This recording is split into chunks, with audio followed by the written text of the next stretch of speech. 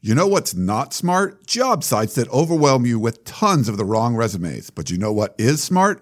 ZipRecruiter.com/style. Unlike other job sites, ZipRecruiter doesn't wait for candidates to find you. ZipRecruiter finds them for you. Its powerful matching technology scans thousands of resumes, identifies people with the right skills, education, and experience for your job, and actively invites them to apply, so you get qualified candidates fast. No more sorting through the wrong resumes. No more waiting for the right candidates to apply. It's no wonder that ZipRecruiter is rated #1 by employers in the U.S. This rating comes from hiring sites on TrustPlot with over 1,000 reviews. And right now, my listeners can try ZipRecruiter for free at this exclusive web address, ZipRecruiter.com/style. That's ZipRecruiter.com/STYLE. ZipRecruiter.com/style. ZipRecruiter, the smartest way to hire.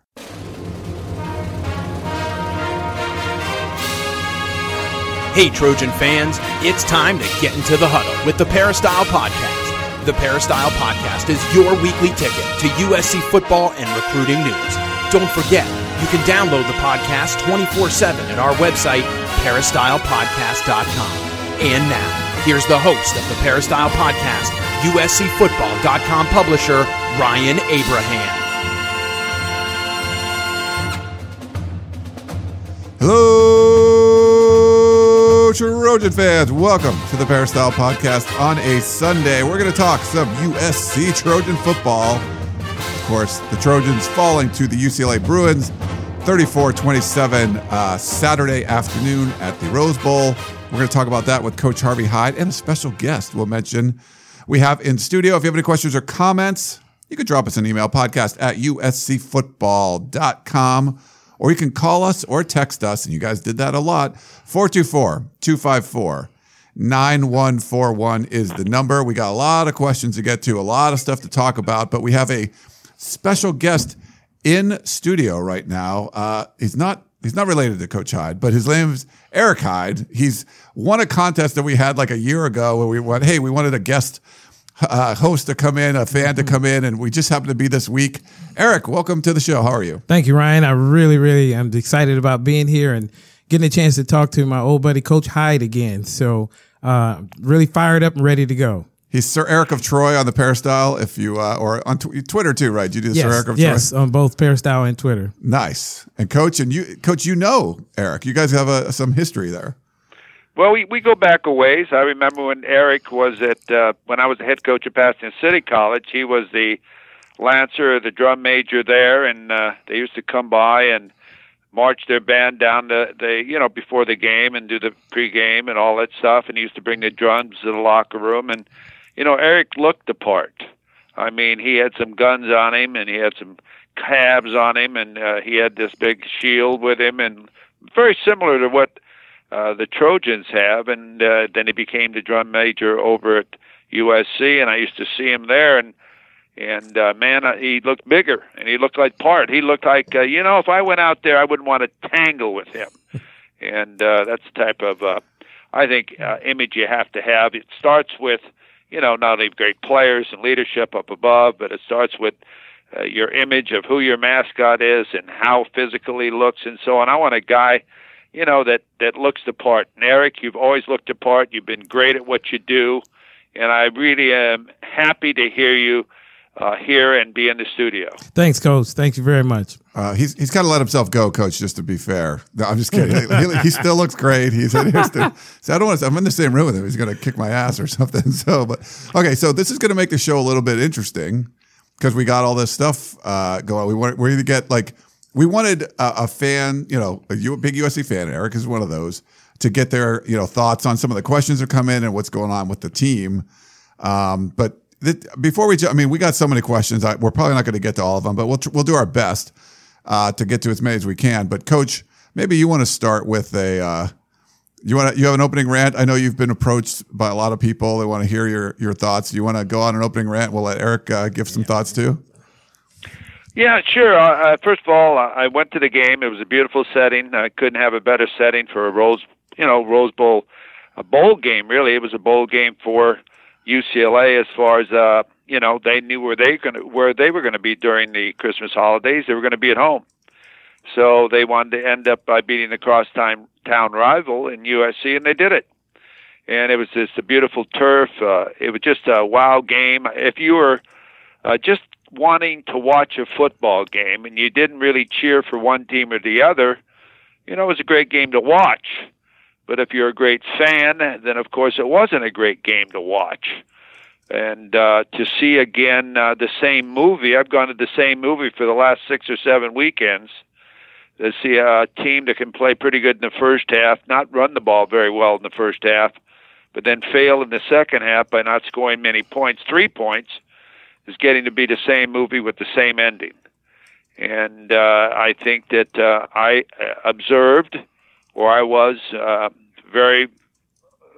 lot of people just getting up and leaving early in the game through their frustration of seeing the same movie again too. So I don't want to get into answering all the things because I know we have a lot of questions, and I don't want to answer a question before it's asked. So basically, it was a great setting and a great bowl, and UCLA now owns the rights as far as bragging rights in Southern California, and they did it their first year with Chip Kelly.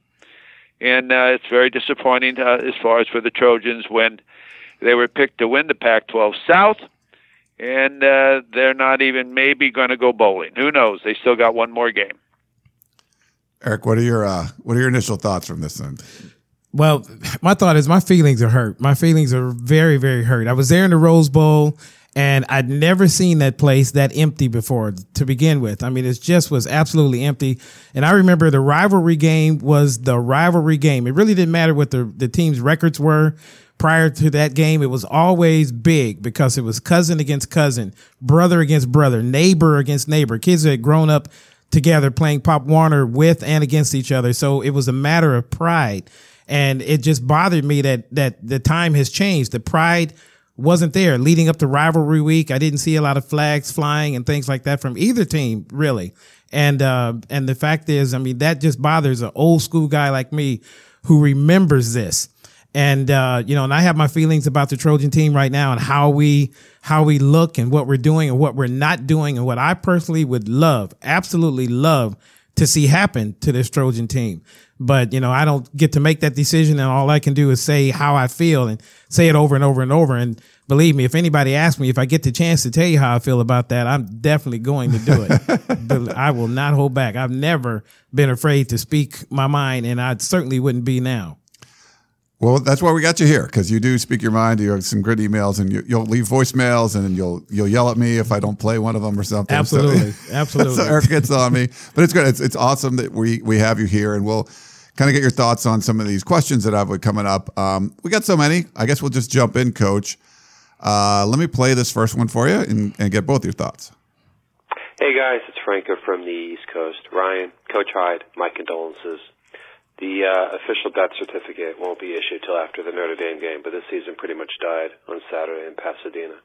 I think about this season, and the only way that Lynn Swann brings back Clay Helton is if he's been in his office watching the movie Major League one too many times. I think he's trying to channel the role of Rachel Phelps. That was the showgirl that was driving season ticket sales into the ground for ulterior motives. Sometimes we become prisoner of the moment. But when you really look at the big picture here, it's really bad. It's really bad. I think it was 1960 I saw you guys tweeted out the last time we lost to an 8-loss team. 1950 was the last time the attendance for USC, UCLA was this bad. How about this one? When's the last time that we opened as a double-digit underdog at home? Because that's probably what's going to happen on Saturday against Notre Dame. Maybe the inspector that's overseeing the renovations to the Coliseum won't issue a certificate of occupancy for Saturday's game, since it's probably too dangerous for fans to watch such a poorly coached football team. Anyway, have a happy Thanksgiving, guys. Love and safe travels to you and your families. Take care. I think he needs therapy. Franco, I'm sorry. He sounds well, go ahead, Brian. No, go ahead, Coach. What were your thoughts on that? No, I'm just saying I know how he feels. Going into the holidays, he's a true Trojan. He's depressed, he hasn't seen improvement on the team, and we've been talking about the same topics over and over and over. And when you get out-coached, out-hit, the whole thing, the same things we talk about, stretching the field, running a certain type of offense, a running back rushing for almost 300 yards, all the different things. You say, how did these things happen? I mean, they're a 3-point favorite in the game to a team that's 2-8. And you say, if anything, we ought to be able to win this football game. The Rose Bowl used to be our second home. John McKay used to say, when we play in the Coliseum, we turn right, we turn left when we go to the Rose Bowl. And that's why they have so many Hall of Famers in the Rose Bowl, because of the number of games they played in the Rose Bowl. But the tackling, the coverage, the breakdowns in plays, it just doesn't get any better. The rotation of running backs during a game, instead of giving a guy an opportunity to get a feel in the game. Hey, Kelly carries the ball 40 times, and he wished. What did Chip Kelly say? He wished he could have carried it 90. I mean, that's the way you have to feel. You have to be able to feel, and the running game is something that makes your entire offense go. That's why UCLA was able to run the football, because they were able to throw the football enough to keep USC's defense honest. And that's why they were able to run the ball, and they flip-flopped. They confused the defense from USC with the way they ran their unbalanced lines and flipped their offensive tight end, or 3 tight ends, basically, they ran in the game, and really confused them completely, and ran the football and beat them at their own game. And Chip Kelly believes in the run, but, USC talks about the run. That's the two difference between the programs. They talk about the run, but I don't really believe they want to run the football. Yeah, because I don't think they run the proper plays and offense for the personnel that they're currently playing. So we've talked about that, so let's move on. And my condolences to everybody out there that's a Trojan fan, because you look at, I don't know how many years it's been since the Trojans have not gone to a bowl game. And as this past caller said, hey, Notre Dame is coming to L.A., and they're not taking any prisoners, okay? They're not taking any prisoners. They're going to try to beat the Trojans as bad as they can beat the Trojans. So, and they have the team that can do that. They do. They're very physical. They have a running game. They have a passing game. They play great defense. They're sound. So take the Band-Aids to the game. Well, I think UCLA was definitely the tougher team. Like, they ran the ball. That's the most yards anyone, a transfer from UC Davis ran for the most yards of anyone ever did against USC in this rivalry. And USC could have run the ball, and UCLA's got one of the worst run defenses in the country, and USC couldn't do it. So, to me, that's the difference. You couldn't stop the run, and you couldn't run the football. UCLA was the tougher team. That's basically, I agree with you 100%. When you can't convert a 4th and 1 and you have to come to the line of scrimmage and shift out, as they shifted out in that one formation and do a quarterback sneak, please, you're taking away all your push. Normally you'd have your backs behind him, or in a tighter jumbo type of formation where everybody pinches to the inside and your backs come and push the quarterback forward to get some push. And I don't know what they were trying to trick or what they were trying to do on that. They didn't make it. And then fortunately they ran the fake punt and got a first down and then scored on Brown's touchdown pass. But, you can't trick people in football. You got to beat people in football. If you're going to continually try to trick them, that isn't going to happen. There were things they were given the entire day as far as what you could do, and they never took advantage of it. So we'll get to that later. We got one from Dennis in Lancaster. He said, question for Coach Hyde. Once again, Hilton's stubborn loyalty to seniors allowed him to make another bad coaching decision. After John Houston got hurt, why were you putting in Ruben Peters if the obvious choice would be Palier, not Ote? Why would you do that? Love the show and fight on. Well, I don't know. That's probably a good question to ask him at post game, but obviously it'd be something like he's got more experience or something. And, I have never agreed to a lot of the players that they play, okay? Some of them aren't there anymore. Some of them have transferred. Some of them have gotten in trouble and whatever. But, you got to have your best players on the field, and he's very loyal to his coaches. He's very loyal to his players, and he says nice things even when he loses. And, sometimes, and it's too late to get tough.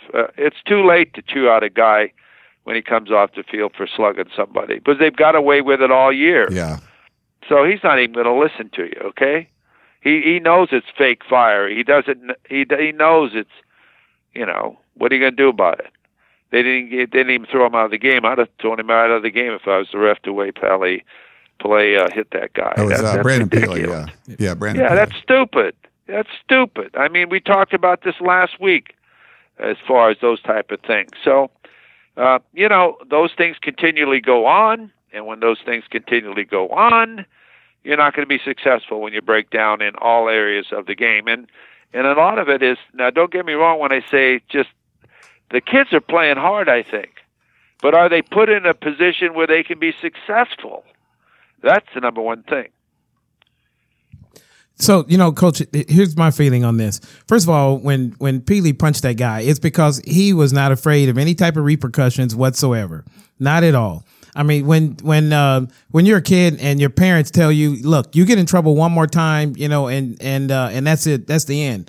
I'm going to take care of it. I'm going to handle it here. And you feared what they told you because you knew that they meant business. So if you're going to do that, and I mean just blatantly the way he did, if the referee didn't throw you out the game, head coach would have pulled you out of the game. You would have had a seat, there for the rest of the game, or I wouldn't even let you sit down. You'd have to come stand next to me for the rest of the entire game, to show you that I mean business. But when your players see that you're not going to do anything about this, when your players see that it's all talk, real quickly, I want to say when we were kids and we played ball in the street, there was always 1 yard on the street that had a bad dog, and you couldn't throw the ball in that yard because that dog would bite you. Okay. And you knew not to throw the ball in that yard. Now there were other yards where they had dogs, but the dogs, all they did was bark, and we'd go straight in, get the ball, come right back out. But that particular yard, we knew that if the ball went over there, it's okay. Get your money out, take up a collection. We got to buy a new ball. Okay. Because nobody was going over there to get it. Okay. That's what happens when you're not just all talk, when you're not just all bark, and the truth of the matter is I just wasn't surprised because Einstein said a long time ago, the mistakes of the past will never be corrected by the same manner of thinking that created them. And that's all I see every week after week is the same manner of thinking. So why are we surprised that the mistakes are not being corrected? They're just not, and a friend of mine who is a UCLA fan said, I saw that on television. And when I saw that, I couldn't understand why he was not out of the game, why he was not out of the game. Well, guess what? He was out of the game. The whole team was out of the game when that happened. So that's how I feel about that particular part of it. Eric, that's too smart stuff. That's you can't bring that to the show, man. You're going to make us look bad. So. Oh, sorry. Okay, I'll back it off.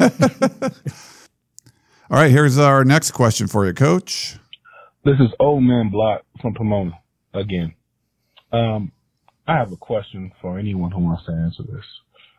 For the last 6 weeks, I feel like our only offensive schemes in terms of passing and passing routes and passing tree have been fade, go deep, go deep, go deep, go deep. And that paid for us today because now you got JT Daniels throwing passes to no one. Well, he threw it to someone, to UCLA players. And then on our last drive, we finally started to use the middle of the field. Why haven't we been using the middle of the field for the last 6 weeks? Such a frustrating loss, but it is what it is. Thank you, fellas, for all that you do. Bye, Dawn. Well, we've talked about the middle of the field. We've talked about that team's defense, USC, perfectly because they don't go to the middle of the field. They did throw the ball to the middle of the field once to Michael Pittman early in the game, and I said, oh, my goodness. And they did. They hit him there, and they came back and hit Brown once in the middle of the field and ran a drag route across to Pittman that he went across the field. They're playing zero coverage, which means all man most of the day, which you've got to run a lot of crisscrossing routes. And also you've got to match your backs up or tight ends up with a linebacker. And early in the game, they threw Ware down the middle of the field, which he didn't really go down the middle of the field. He went out a little bit too wide. And they missed him on that. It was on the first series, and they came back once before and tried it, and it didn't work. But the middle of the field is so wide open. When you put a linebacker on a back, and you just got to be able to teach him how to get in the open. And then really, basically, he didn't know how to get open. I mean, don't get me wrong, but if he plays you inside, you fake to the inside, you get him to go inside, and you go outside. If he's playing you outside, you give him a fake and you go inside. If he's playing your head up, you drive him off the ball and break one way or the other, and the quarterback reads it. And one thing I notice, and I've noticed this all the time, that JT locks on to somebody and doesn't really look at anybody else. And I hate to say this, yes, he has thrown some passes to other people, but to me it seems as though he knows who he's going to throw the ball to. Right now, when that last play of the game, when he threw the ball to Brown was covered, but he was going to throw the Brown on that out route. That's what all there was. He was going to throw it to him. And when they run a play that's 3rd and 21 or whatever it was, and they ran the ball, you know why they ran the ball? People keep wondering why they ran the ball. Was they didn't know what to call. That's why they ran that play. Didn't know what to call. Didn't know what to do at that time. So they just sent a play in, or they were going to get a delay a game or use a timeout or whatever. So those are the times of things that bother me. The tight end follow was open right down the middle. There's curl routes. You don't see that. You just don't see the things that you should be doing to attack the coverages that you're playing against. And they didn't fear the running game at all. They just took it away, and USC really gave up on it. Would they get 112 yards or something rushing totally for the game? That's embarrassing. That's absolutely embarrassing when you say we're going to be a running football team. They aren't a running football team because they've never believed in being a running football team. Started last spring, and it continued to spring practice. The spring game was a circus. They don't believe in being physical. They haven't wanted to be physical, and they're a pass team first. And the first, I believe, correct me if I'm wrong, I think the first 3 to 5 plays, I don't know how many running plays they had in the first quarter or 2 quarters. I'm not sure, but there weren't many. Yeah, definitely not a dedication to the run, and then things just kind of spiraled out of control from there. We got a text question from George and Oxnard, Coach. Hey, Coach, this is about halftime adjustments. It's astonishing to me how much we have been outplayed in second halves of games this season. What are other coaching staffs doing or saying that we are not? T. Martin said earlier that they did not look at halftime stats. Is that a huge mistake? For us fans that have never played football, who does what in the locker room at halftime? Whatever we do apparently doesn't work, especially for JT Daniels. Thanks, Coach, and fight on. George and Oxnard. And yeah, of course, USC only got 3 points in the second half of this game. So kind of get your thoughts on that, Coach. Well, absolutely. Halftime, you've got to know what's going on. You have the guys in the box come down. They meet before you meet. You normally have to do an interview at halftime. Then you go in and you meet with your coaches, and you get all the stats, and you know exactly what they're trying to do to you. You want to see what they're trying to do to you. You have a scouting card you look at as far as hash marks, formation tendencies that they have, you have, and see what they're calling, how they're defensing you in certain sets and motions and so on, and you go in and try to counter that. And you have to make adjustments at halftime. And if you don't make those adjustments, they're going to continue doing what they're doing. But a lot of times USC beats itself by putting 2 guys in the same gap. I mean, over and over, they get out of their rush lanes. I mean, 2 touchdowns were contributed to that. One, I can't remember who had him for a sack, but he didn't break down. And remember, he's the guy that's in trouble, not you. When you have him back there running around, I mean, you got to settle up and get him and tackle him. And then the second, or one of the touchdowns going towards the north end when the quarterback's right, just ran up the middle or ran to the left and ran in for a touchdown because the rush guys aren't in their lanes. They're not containing. So a lot of these things, they're just not sound. They were getting outflanked, and when they were flipping their tight ends back and forth, and so they weren't making the right adjustments, and it was all man blocking where two guys went to the same gap, and Kelly went all the way for a touchdown. That's why. And on a couple other plays that he made a big game on, they had no support, secondary support on.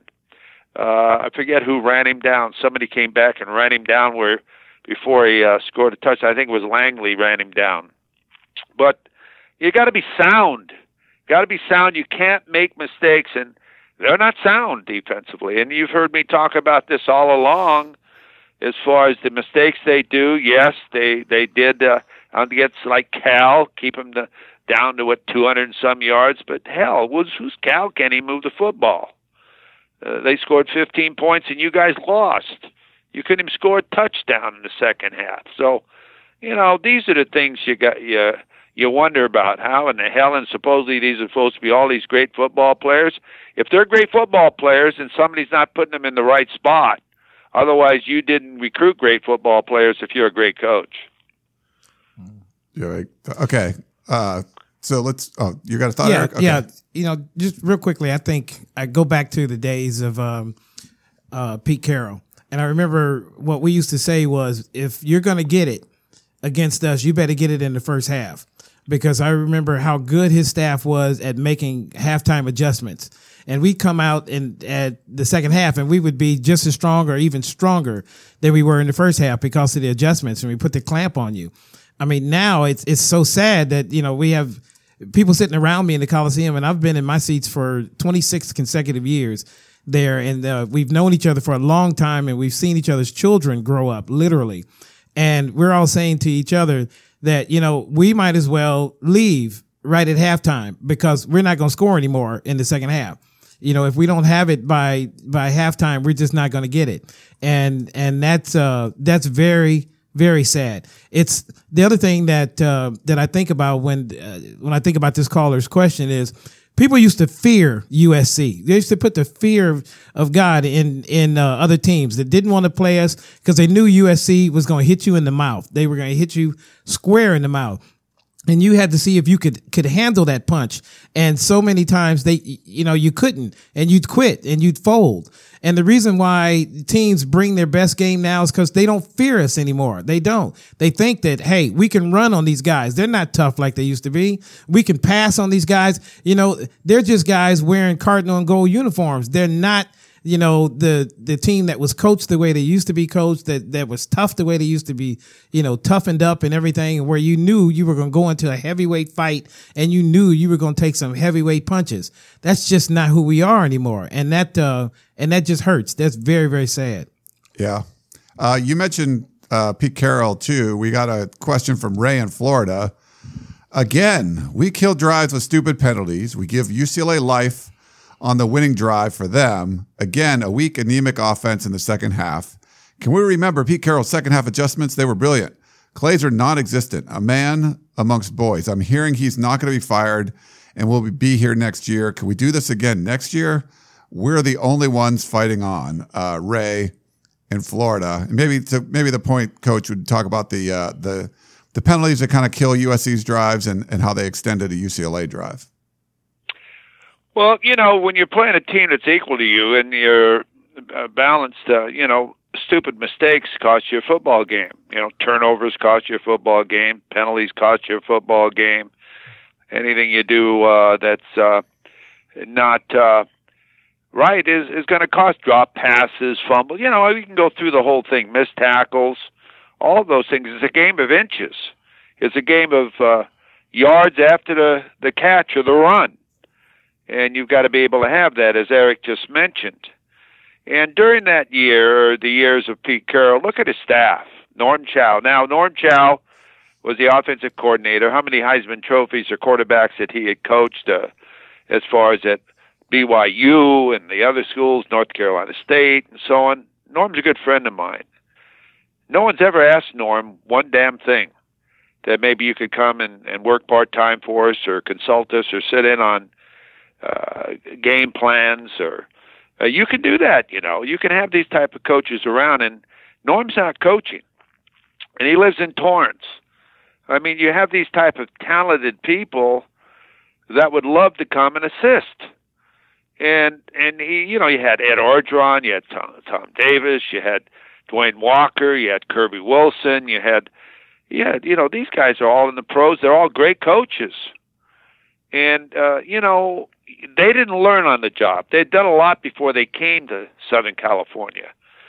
Pete Carroll hadn't coached in college, but he put himself with some great people that taught him how to recruit. And when he went in the home, mothers wanted to meet him. He had a smile. He was good looking. He could talk. Players liked him. He had a good personality. All the things that represented the university, and he had great people surrounding him. Now, Clay Helton's a nice guy, but he doesn't have the support group. He's got too many. How many times have I said this, Ryan? He's got first-timers, guys that have never flown Air Force One. I mean, I've never heard of some of the coaches that he has. And not that they aren't good coaches, but do they have the ability to be coaching at USC? Have they proven themselves? T. Martin, great guy. Has he ever been an offensive coordinator before? No. How do we know what he was going to do? What does he know? What did he run? The same thing he knew and that they ran before. Was that good enough? So, these are the things you have to look at. Defensive line coach, never coached before. All these different type of things is what contributes to not having the best. And I'm waiting to see, too, just what type of commitment USC wants to make to football. And I'm sort of doubting, and I don't know. I'm waiting to see exactly what the outcome of all this is. If they want to talk about being a big-time program or be a big-time program. Because if you want to be a big-time program, you got to have big-time people. I mean, you have, what makes a movie? Big-time stars. Big-time people who know what they're doing. And you've got to pay for what you get. You only get for what you pay for, okay? You go to a big-time movie, you're going to pay for it. You go to a big-time concert, you're going to pay for it. Well, you got to have big-time talented coaches that take big-time talented players, and players want to come and play for those great coaches. And I want to see if they make that type of commitment. So I want to see if it starts at the top. Because you can't win at anything unless they believe and want to have that type of program. And I want to hear that commitment. I just don't want to hear, and first, I don't like to talk about, and the last week or two is he going to be back? Is he going to be back? He's given me he says I'm doing well, Coach Helton. I mean, hell, what you talk about with Lynn Swann is nobody's business, okay? Because once they start endorsing you is when they're going to get rid of you, okay? So Lynn Swann isn't going to make the decision on whether Clay Helton goes. That's coming above him, okay? Above him. He can't go and tell Clay he's done. Somebody's got to tell him what they want done, and he'll be a part of that. So and I'm not endorsing or saying they should get rid of Clay Helton. I'm just telling you what I observe in watching the program. Coach, I want to say this. I remember when they first hired Clay Helton, and I thought to myself, he's had zero experience being a head coach before, zero experience. But I thought about it, and I said, well, you know what? If they offered me the head coaching job, I'd take it too. But I guarantee you, I would have surrounded myself with the best and most experienced assistant coaches that money could buy or that I possibly could find, the guys that would make me look good. But if you get a group of neophytes that's going to be your staff, and they've never been offensive coordinator before anywhere, even in high school. They've never been D-line coach before. They've never been a quarterback coach before. I mean, these are all these things all piled up together on one staff. Not that you get one new guy to come in here and he's never done it before, but got a lot of other guys who can help him and teach him because we're strong in so many other areas. But you get all of these coaches stacked up that have never, ever done it before. It made me say that University of Southern California, the USC now stood for University of Startup Coaches. I didn't understand where all these people are coming from. Is it that you don't want anybody who knows more about the program than you do? Is it that you don't want anybody who could tell you, hey, coach, when I was at Alabama, we did it this way. Hey, coach, when I was at, Clemson or Ohio State, this is how we did it. Do you not want that? Do you not want to hear that? Are you a person that just, wants to do it your way? And, whether you get the results you need or not, this is how you're going to do it. There's not a single coach that I know of, and you guys know more about this than me, but in my opinion, in my estimation, there's not a single coach we have on this staff that anybody else would want, that anybody would come in and offer a greater salary to please come do what you've been doing for USC here for me at my school. DeLand McCullough was the only coach that we've had on the Clay Helton staff that anybody would want.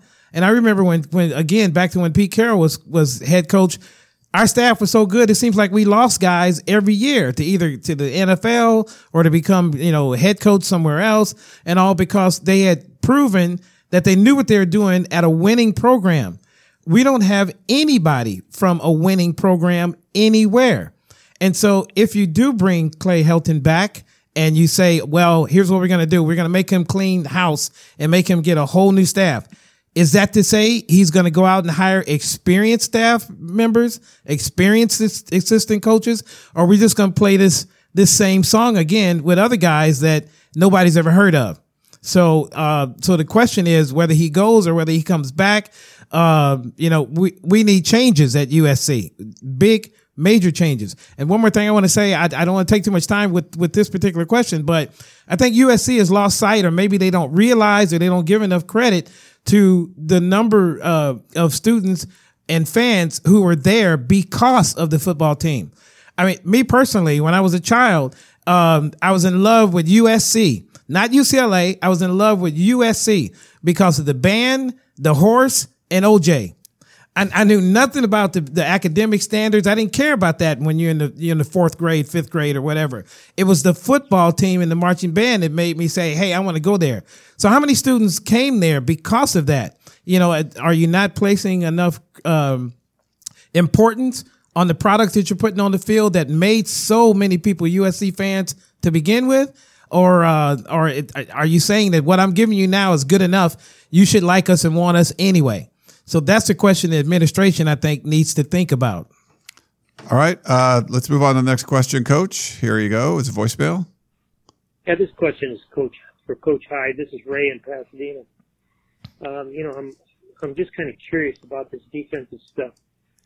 We've watched the offense go up and down throughout the season, and I feel the same thing is occurring with this defense.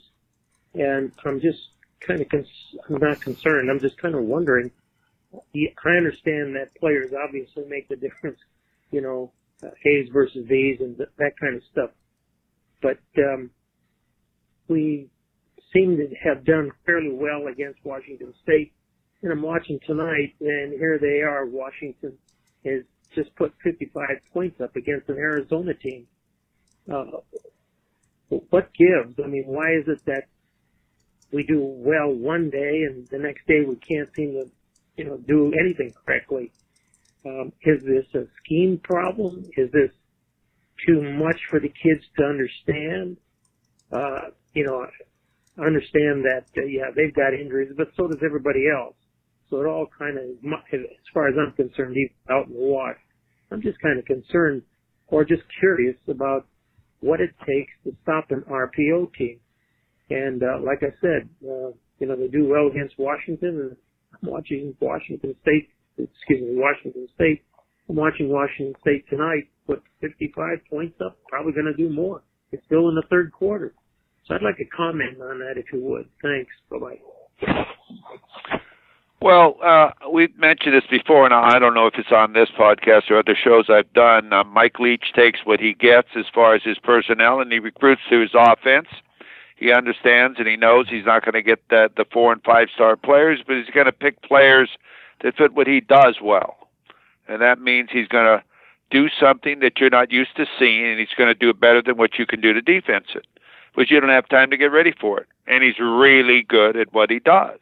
and the kids really buy into it and have a lot of fun playing that. They do a lot of 7-on-7 all the time, and their timing is absolutely fantastic in their passing routes, and they do it, and they fit these guys into the schemes and the rhythm of what they're doing out there. The quarterback has time they work on pass blocking all the time, so really he has time to look around, and they stretch the field, and they always have a dump off back. They score so many touchdowns too, and he wants to throw the ball down the field. You've got it covered down the field, so he throws it, to the swing guy or the guy in the flat, and he makes a great play, and you miss a tackle or two, and he's in the end zone. So they do well at what they do, and they have a system that they all buy into. The players, the coaches, they're all on the same page of the play booklet. Same thing on the defensive side of the football. They don't have as big or fast or players that you've ever heard of before, but they put them in a position where they can be successful. If you watch them play, they move their defensive line right and left. They put you in gaps. They move around, so just when you think you know what your blocking rule is, it's changed.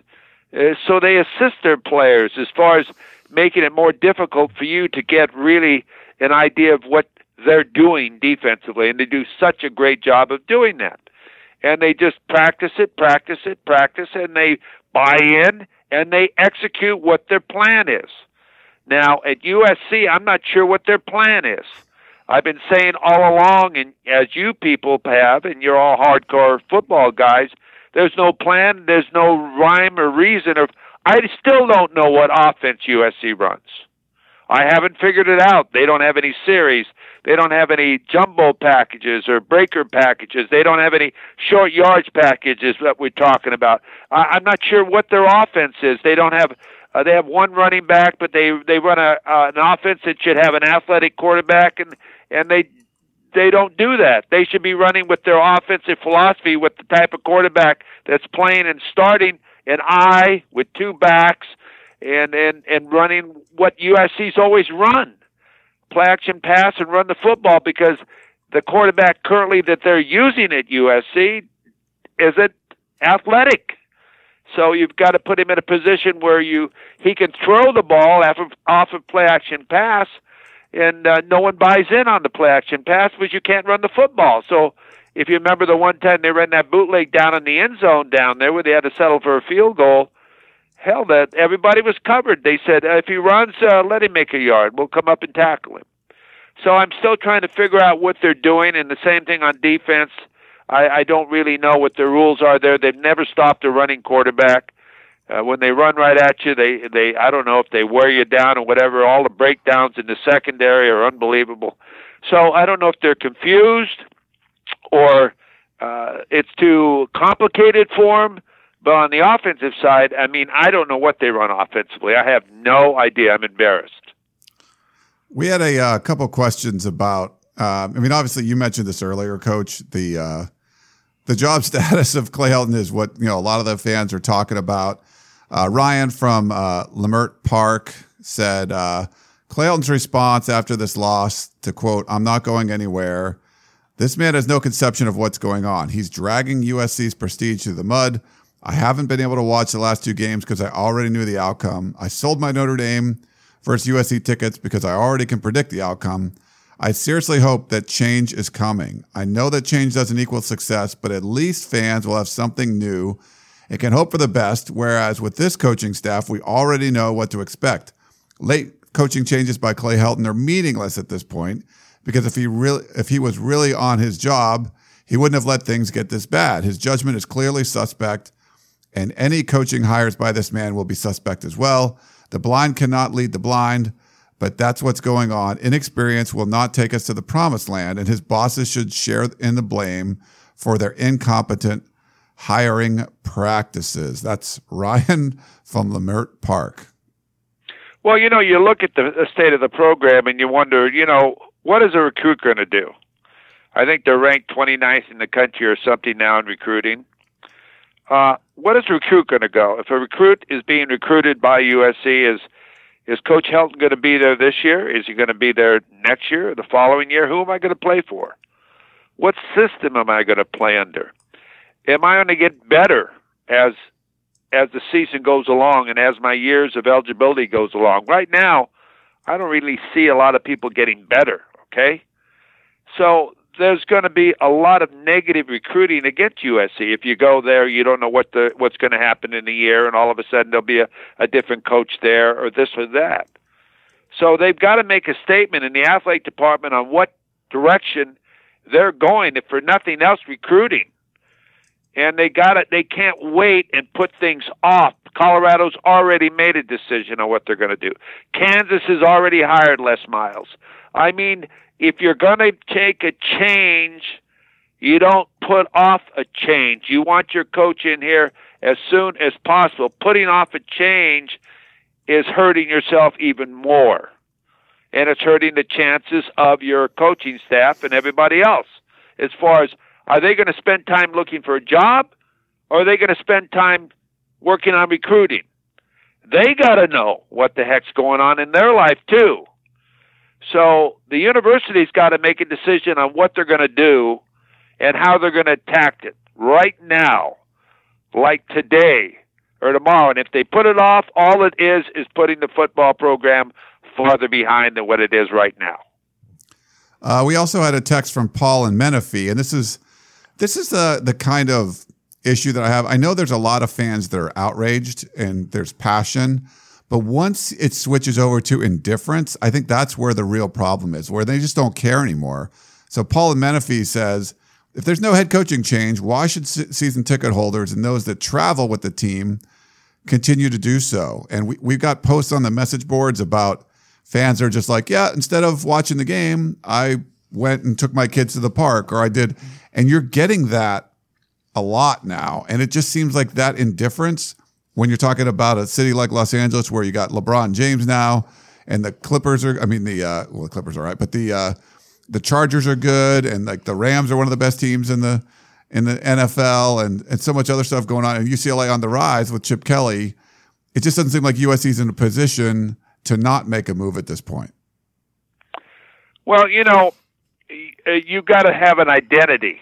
And what is USC's identity? Right now it's LeBron James. Right now it's Chip Kelly.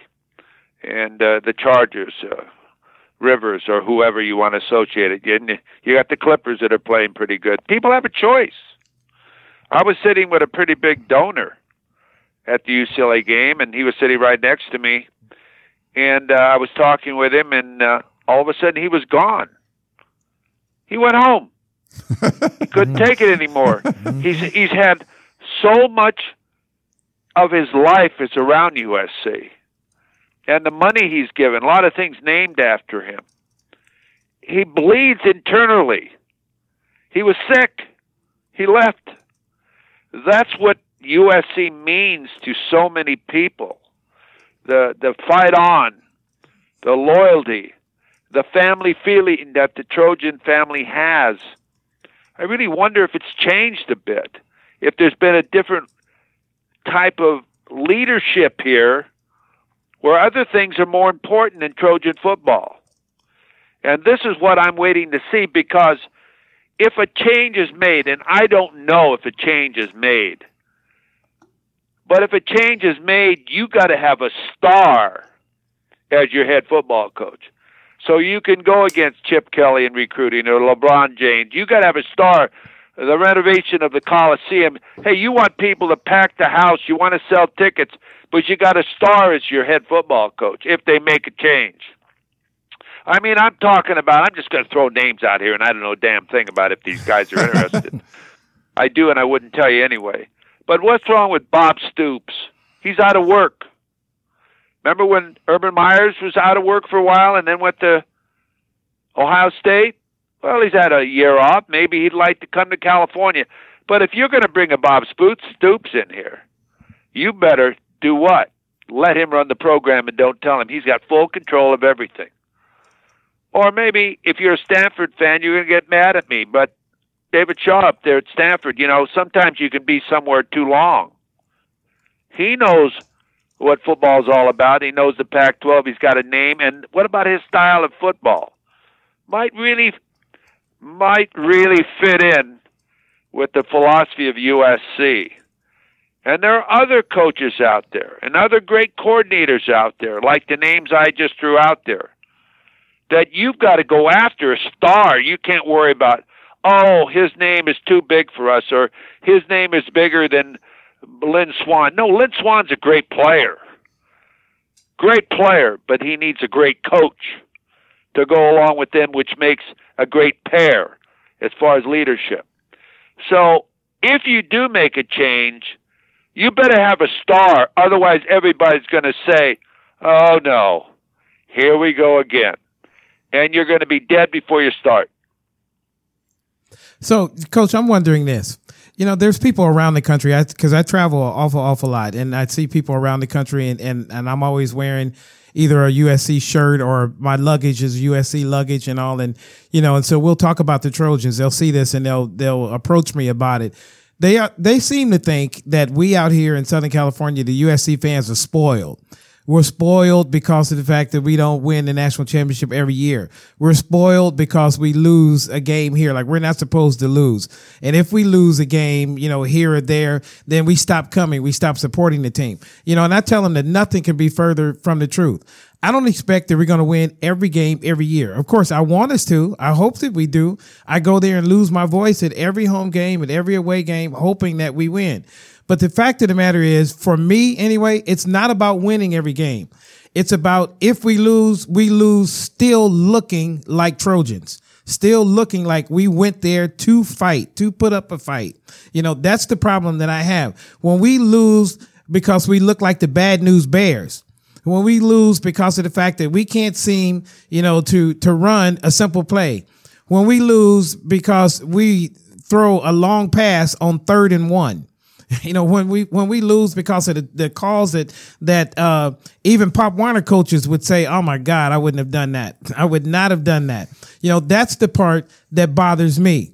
You know, fight on is supposed to mean stay in there, keep fighting, keep throwing punches, even though you don't win every fight. And, you know, there's a lot of dignity, you know, when you lose a fight. But when they see the guy that won, they know he's been in a fight. OK, they know that this was no cakewalk for him. This was no picnic. You know, when I had a philosophy that used to say, you know, you might win, but you're going to work. You know, you may win, but you will work. I mean, this is not going to be, you know, I'm not going to lay down for you. I can tell you that right now.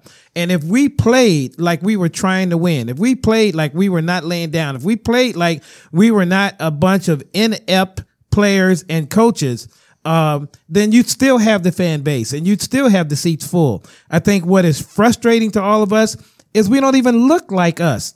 I mean, we look like somebody else put our uniforms on and called themselves Trojans. This is not who we are. This is not what we're used to seeing.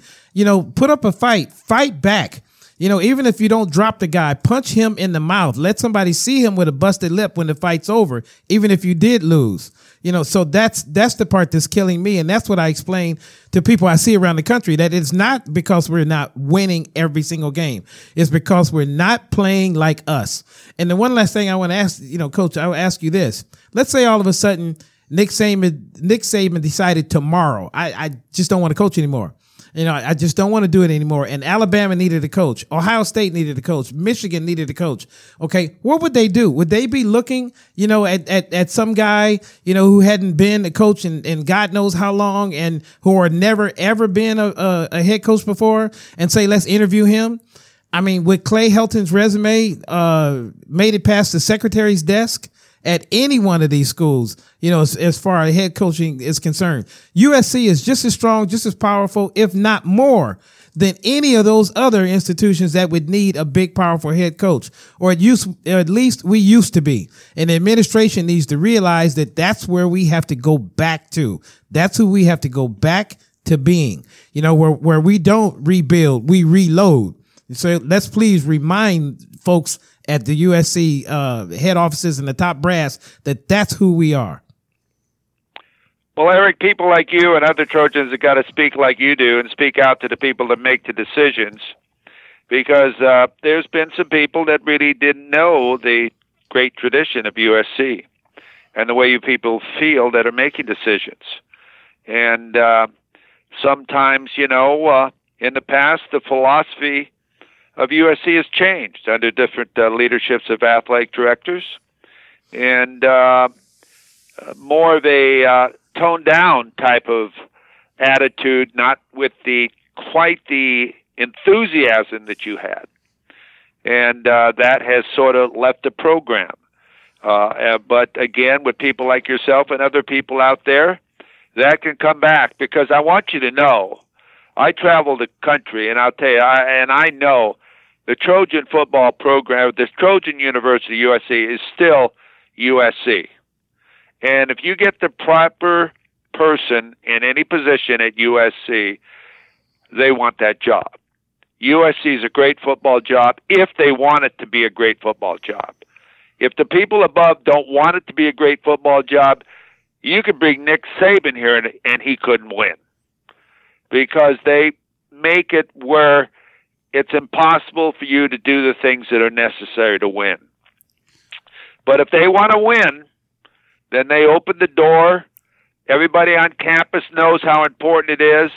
The boosters, again, get very much involved. You don't cut all the boosters away from the program. You bring them back to the program. You treat them the way they're supposed to be treated. And it is a Trojan family, and their grandchildren get into USC and are part of the student body at USC. And they have a priority as far as going to USC. They're not put on a wait list. All of these type of things have got to change, and it starts at the top and the people that make those decisions. And the only way things are changed if people make a roar about it. And those people have to understand that, and the donors have to pass a message on too, that, hey, you know what? I'm just not going to give like I used to give, because I really don't feel as part of the university as I used to feel. And that message will get across. That's if they want to be that. Now, if they want to be something else, that's their choice. But that's my feeling. Because I have the same pride at USC. I've always said this, Eric and Ryan, that when I was a young coach, my goal was to coach at USC. My goal was I'd have coached for free, to be honest, as far as somehow been a coach at USC. I had that opportunity once, came down close, but didn't get it. But not as the head coach, don't get me wrong, as an assistant coach. But I'll tell you, I loved those glory years at USC. And when they played that song, in fact, when I was the head coach at Pasadena City College, and we won a lot of games at Pasadena City College, that same song we played. Remember, Eric? Yes, I Same do. song. Same fight song we used at Pasadena City College, didn't we? And guess who did that, Coach? That was me. That was me. Because I was so in love with the Trojans even back then, and so were a lot of my bandmates there at PCC. And I told them, I said, look, we got the same colors they have. We're going to play this music.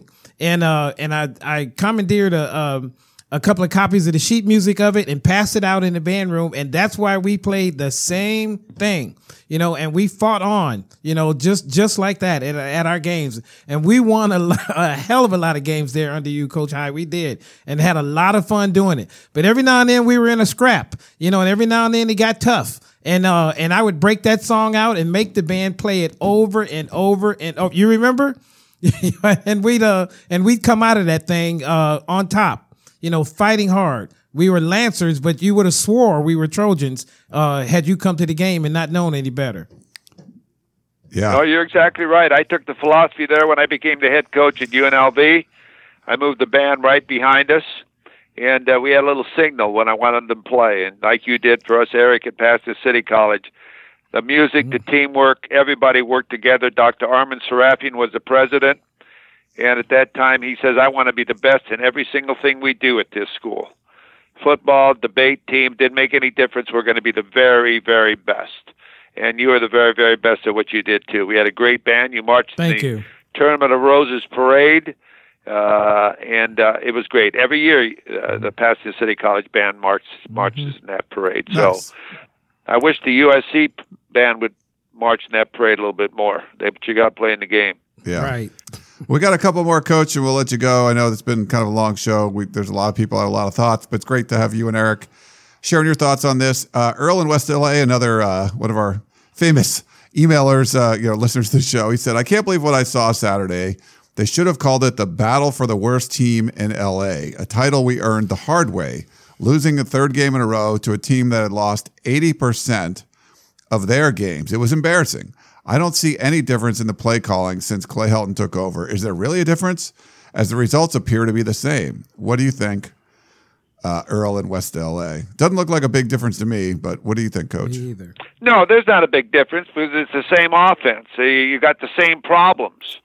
They threw the ball yesterday a couple times in the middle of the field, but, they don't have an athletic quarterback. They don't have any counters whatsoever to hold the backside, but you don't run your quarterback, so why should you hold the backside? So it's the same exact thing they've been doing all along. So there's nothing different, no identity on the offense, no rhythm. So, no, there's nothing you can change, really.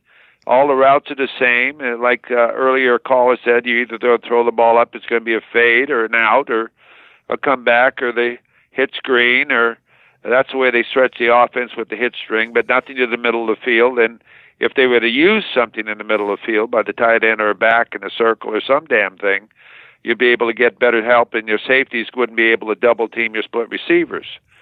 But I don't know what to say. It's not a great day, and next week with Notre Dame, a lot of people are talking about not going to the game or supporting the game, and Notre Dame's going to have more people there than USC. And the crowd that was at the Rose Bowl yesterday, as Eric mentioned, the smallest crowd since 1950 for a USC-UCLA game, because a lot of the UCLA people, too, were flustered. They won 2 games, and they sort of had called it quits a little bit on the Bruins. That's why they weren't there. So and you got to bring it back up. And the way you solve everything is win, okay? Winning solves everything. Donations, morale, bragging rights, applications, everything. So I think that they've got to take a look at everything they're doing at USC. They've had a series of problems there, and they got to get back. They got to get the train back on the track. Let's we got some questions. Let's rapid fire through these, Coach, real quick, and then we'll let you go. I wanted to mention Sean in Kentucky left a voicemail. It's like over 2 minutes long. Sorry, Sean, it was too long. But he mentioned about USC being financially strapped and maybe couldn't make moves. I don't believe the Yahoo reported it was a $15 million buyout for Clay Helton. I don't believe that's the case. It's private, so we don't know for sure. But everything I've heard, it wasn't that big. But Sean, yeah, you can call back again. Just try to keep it under a minute because the 2-minute ones we just can't do. Giles Miles wrote in, Coach Hyde, what is your opinion on the unbelievable call made by the referees that JT Daniels was down where a slide began on that 4th down play? His butt hit the ground a full yard beyond the 1st down marker, but the refs marked it 2 full yards back and said it was 4th down. Yeah, that was kind of weird. It didn't seem like enough to overturn it, but what did you think on that, Coach? I agree with our caller here, or emailer. I do. I think that I think they got a bad spot. I really do. And I couldn't believe they didn't, they viewed it and they didn't change it, or they did change it back to 4th. I think Kelly challenged it or something, and where I was sitting, I really couldn't see the spot. But I agree with him. It should have been a 1st down. Yeah, that was a weird one. That's Pac-12 refs. You can't be too shocked by stuff like that. Maybet, our friend, Eric. Yes, from the Inland Empire Alumni Association. Wrote in, Coach O's team was willing to go through a wall for him, and they, in fact, turned the season around with a 9-3 record. Helton's team surely is aware that he has been on the hot seat. Winning games convincingly could save his job, yet the 4- and 5-star athletes have been playing uninspired ball. So the question is, do you think this is the team's way of voting for a coaching change? What do you think, Coach? No, I don't think so. I mean, a player wants to win every game. At least I would think he'd want a player. I wouldn't want him on the team because he's going to be a loser in life if he doesn't want to be successful. They all speak so highly of Clay Helton, and we all do, Ryan. You do. Everybody does. I mean, he's a wonderful individual.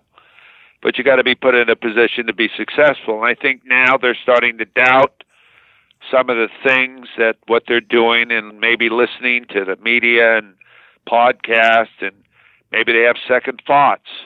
I think it's going to be a very difficult week of preparation for Notre Dame, for USC, as far as with all the discussions that are going on, and and Notre Dame coming in as far as getting ready for the college football playoffs. And, they recruit Southern California, so they certainly want to be impressive out here. And the Notre Dame fans will be up and ready to go, complete a undefeated season. So I think it's going to be a difficult week. And I don't know if physically the Trojans can get ready for it. They're going to play a very physical football team, a very athletic football team. So I think it's going to be a difficult week, and I hope they give it an effort, because it could be a very bad day in the Coliseum. Yeah. What I worry about is it seems like it might not even matter how much of an effort that they give, Coach, because no student is going to be any better prepared than the curriculum provides. I mean, that's it. If you got sixth graders being taught fourth grade lesson plans, how are they going to pass a sixth grade exam? I mean, it's not their fault. They can try all they want and study all they want. They're not going to be able to pass that exam because they just weren't taught at the right level. I think when I look at this and people ask me to quickly sum it up, I'll tell you what I think it is when it comes to the coaching. I think that if you have a cement truck that a guy knows how to press the pedal to the metal and get every bit of 65 miles an hour out of that cement truck, he's going to outrun a Ferrari that can't get out of second gear. He is. I mean, so our talent is Ferrari, and if they had the right person driving it, he'd be able to go through all the gears and run through this race and leave a cement truck in the dust. But if a guy's got a cement truck and he's driving it faster than you're driving your Maserati, who's going to win? So it's not just about talent. It's about being taught. It's not just about being, willing to go in and do your best on the exam. It's got to be about, the curriculum that is preparing you for that exam. And if it's inept, if it's not what it should be, you're going to fail. So I don't think that the boys are doing this on purpose. I mean, kids that age are fickle. They love whoever's there at the time. Honestly. And the minute he's gone and somebody else is in there, they'll all be in love with him. They're fickle at that stage, of their lives. We all were. So again, as far as Maybeth's question is concerned, I think they're trying to do the best they can with what they've been handed, but they're bringing a knife to a gunfight, point blank and period. Yeah. Agree with that. Quick from Percy. So that just happened. Can you describe what you would do with this program in its current state, please? I'm so tired of watching this team. I'm pretty much out of questions. I think we did a pretty good job describing sort of what we would do there. But Percy, thanks for writing in. And then Jim in Oregon's kind of calling me out, Coach. He said last January, so I got to remember way back then. I don't remember this. I sent you an email that said I believed Helton ranked no higher than 6th in the hierarchy of Pac-12 coaches. And naming those I felt ranked higher, Coach commented I was very astute. However, Ryan took me to task saying that I and some others were too negative about the program. So I took the last 10 months off and waiting to see how it would shake out. I didn't think I was negative, but just stating the obvious. Now it seems that others sound a little negative. So my question is, which Pac-12 coach would you consider to be lower on the list than Helton? And P.S. I've written an apology letter to the coaches I had ranked lower than Helton, Jim in Oregon. I think it depends on if you're looking at like some sort of power rankings, then I think, you could say, I don't think he's that good of a coach. But if you're looking at results, they just won the Pac-12 championship. You wouldn't put him 6th. So I think that's all where I'm coming from now. As of right now, in the power rankings, I have USC 10th when I just voted for, we do a 247 poll. One of the teams below them just fired their head coach today, and Mike McIntyre. If you're building a program, would you rather have Jonathan Smith at Oregon State, who's like the worst team in the Pac-12 right now, or would you rather have Clay Helton? Like, you could argue that Clay Helton's like 11th or something right now for just like what Eric said, he's taking the most and doing the least with it.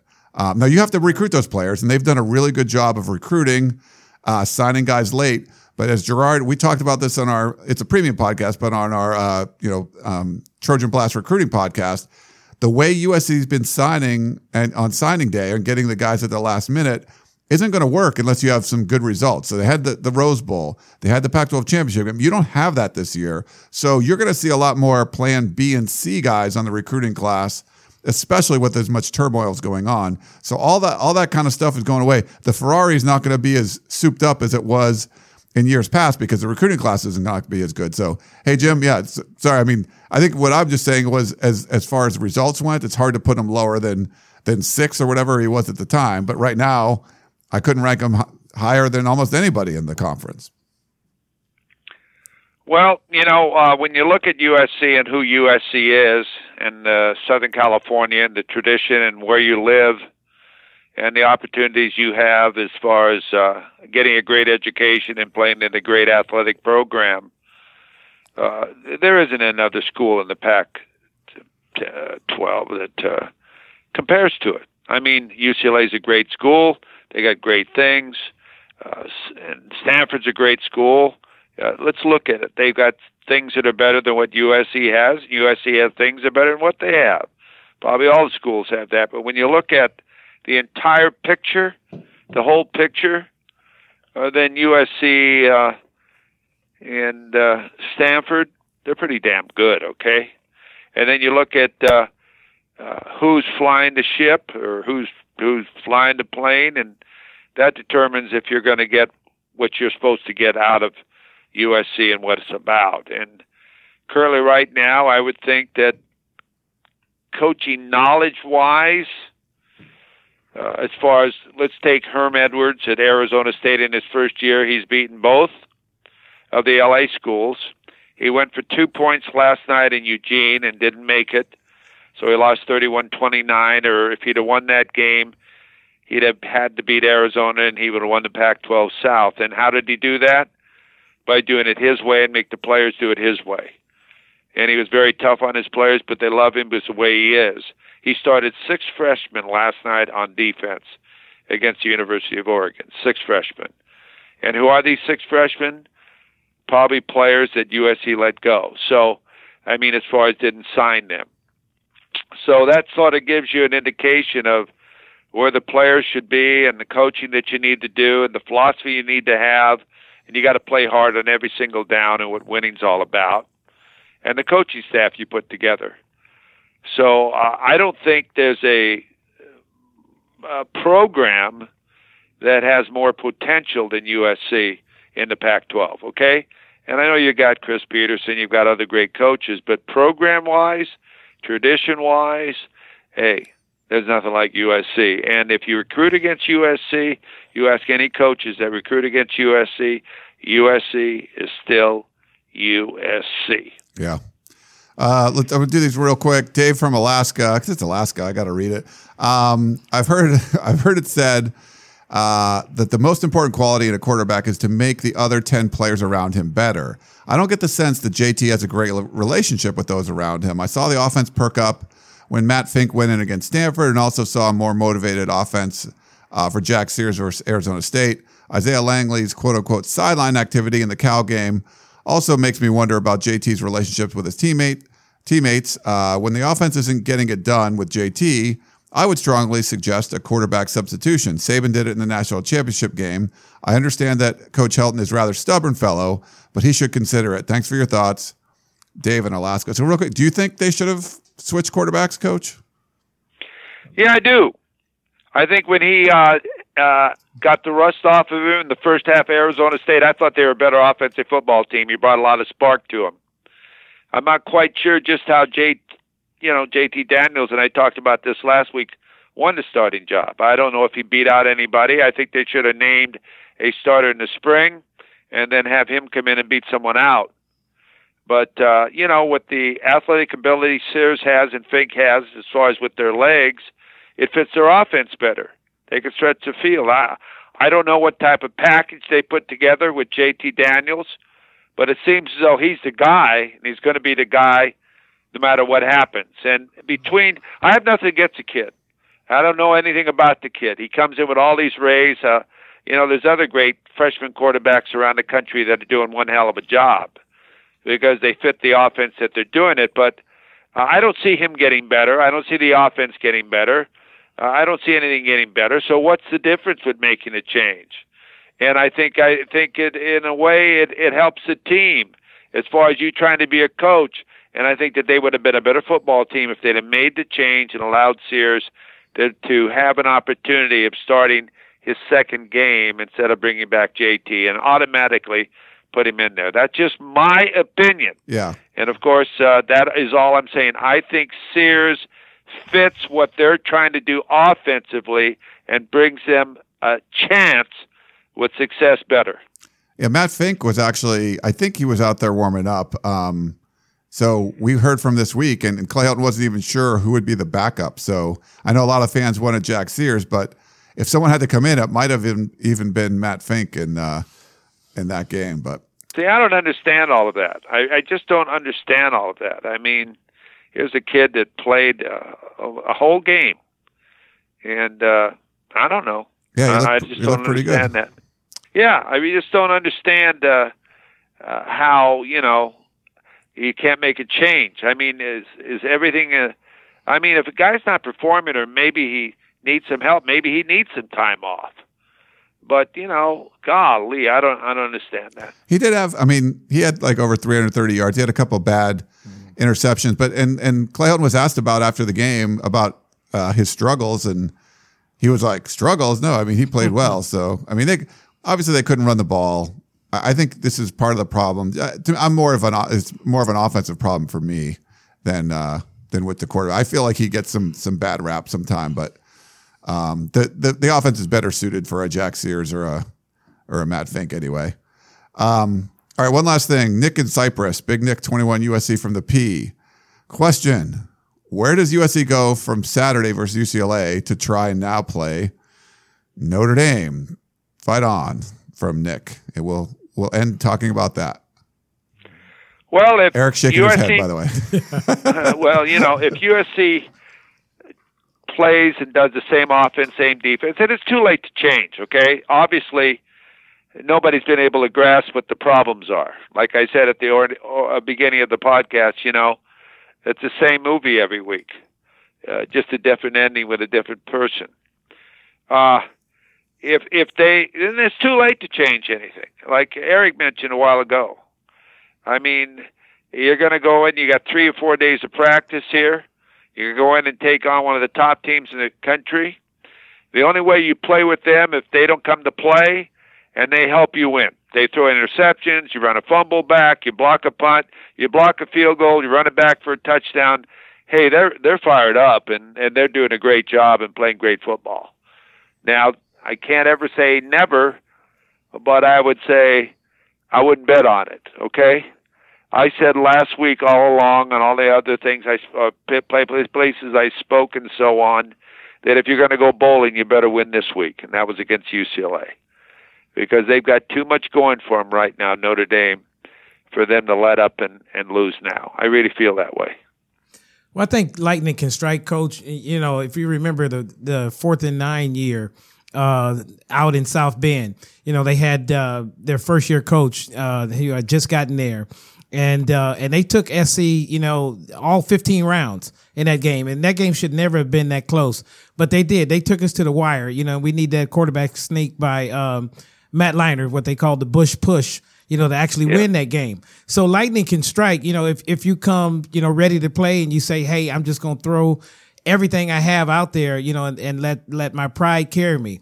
But I tell you, I will personally be wearing 2 pairs of pants to that game because I'm expecting a butt whooping. I really am. I mean, it's kind of like we did things wrong when you were a kid and you knew when your father got home, you were going to get it. And I would rush and put on 2 pairs of pants and make sure I had on a long sleeve shirt, because I was expecting a butt whooping. So I'm thinking that this is going to happen. But every now and then he was just too tired to get at me, so I was like, I was prepared for a butt whooping, but I didn't get it. So I'm hoping that that's kind of what can happen on Saturday. I think the fans, such as myself, we're worried about winning that game because we're thinking it might save Clay Helton's job, and that's kind of, so it's a bittersweet thing. Like, what do we do? How do we root against our boys? And I won't do that. I will not root against the Trojans. I will not ever, ever, ever hope that they lose. I hope that win or lose, there's going to be the needed corrections made.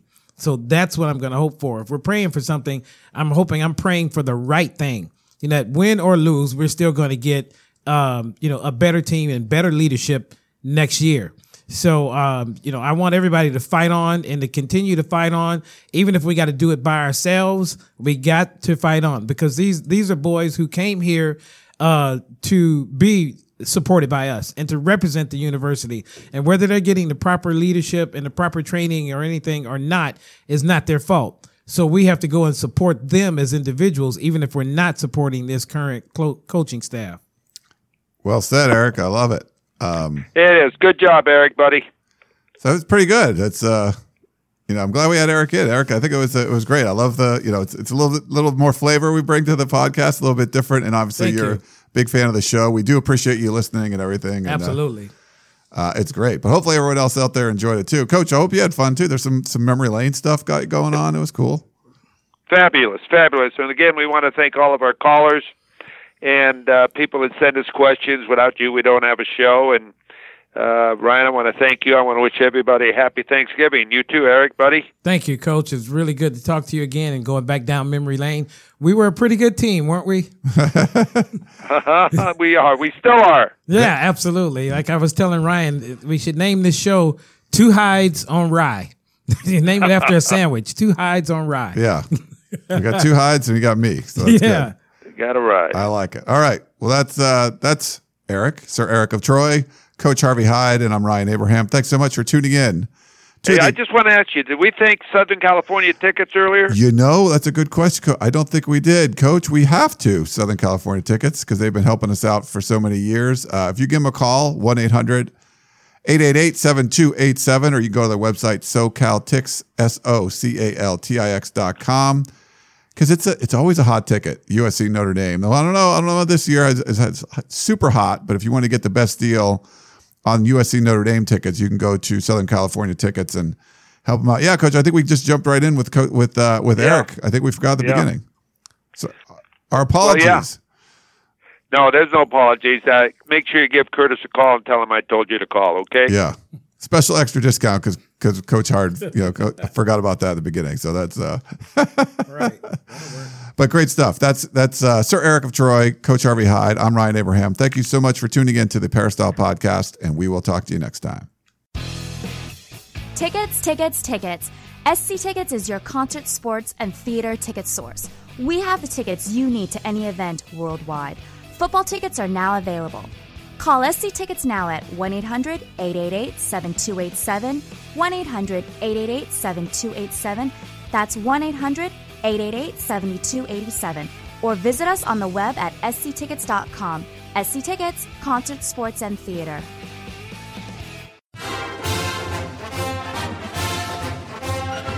You've been listening to the Peristyle Podcast, presented by USCFootball.com. Be sure to tune in next week for the latest news on Trojan football and recruiting. And don't forget, you can automatically download the podcast directly to your smartphone or tablet for free. Just click the iTunes link on peristylepodcast.com or search for Peristyle Podcast at the iTunes Music Store.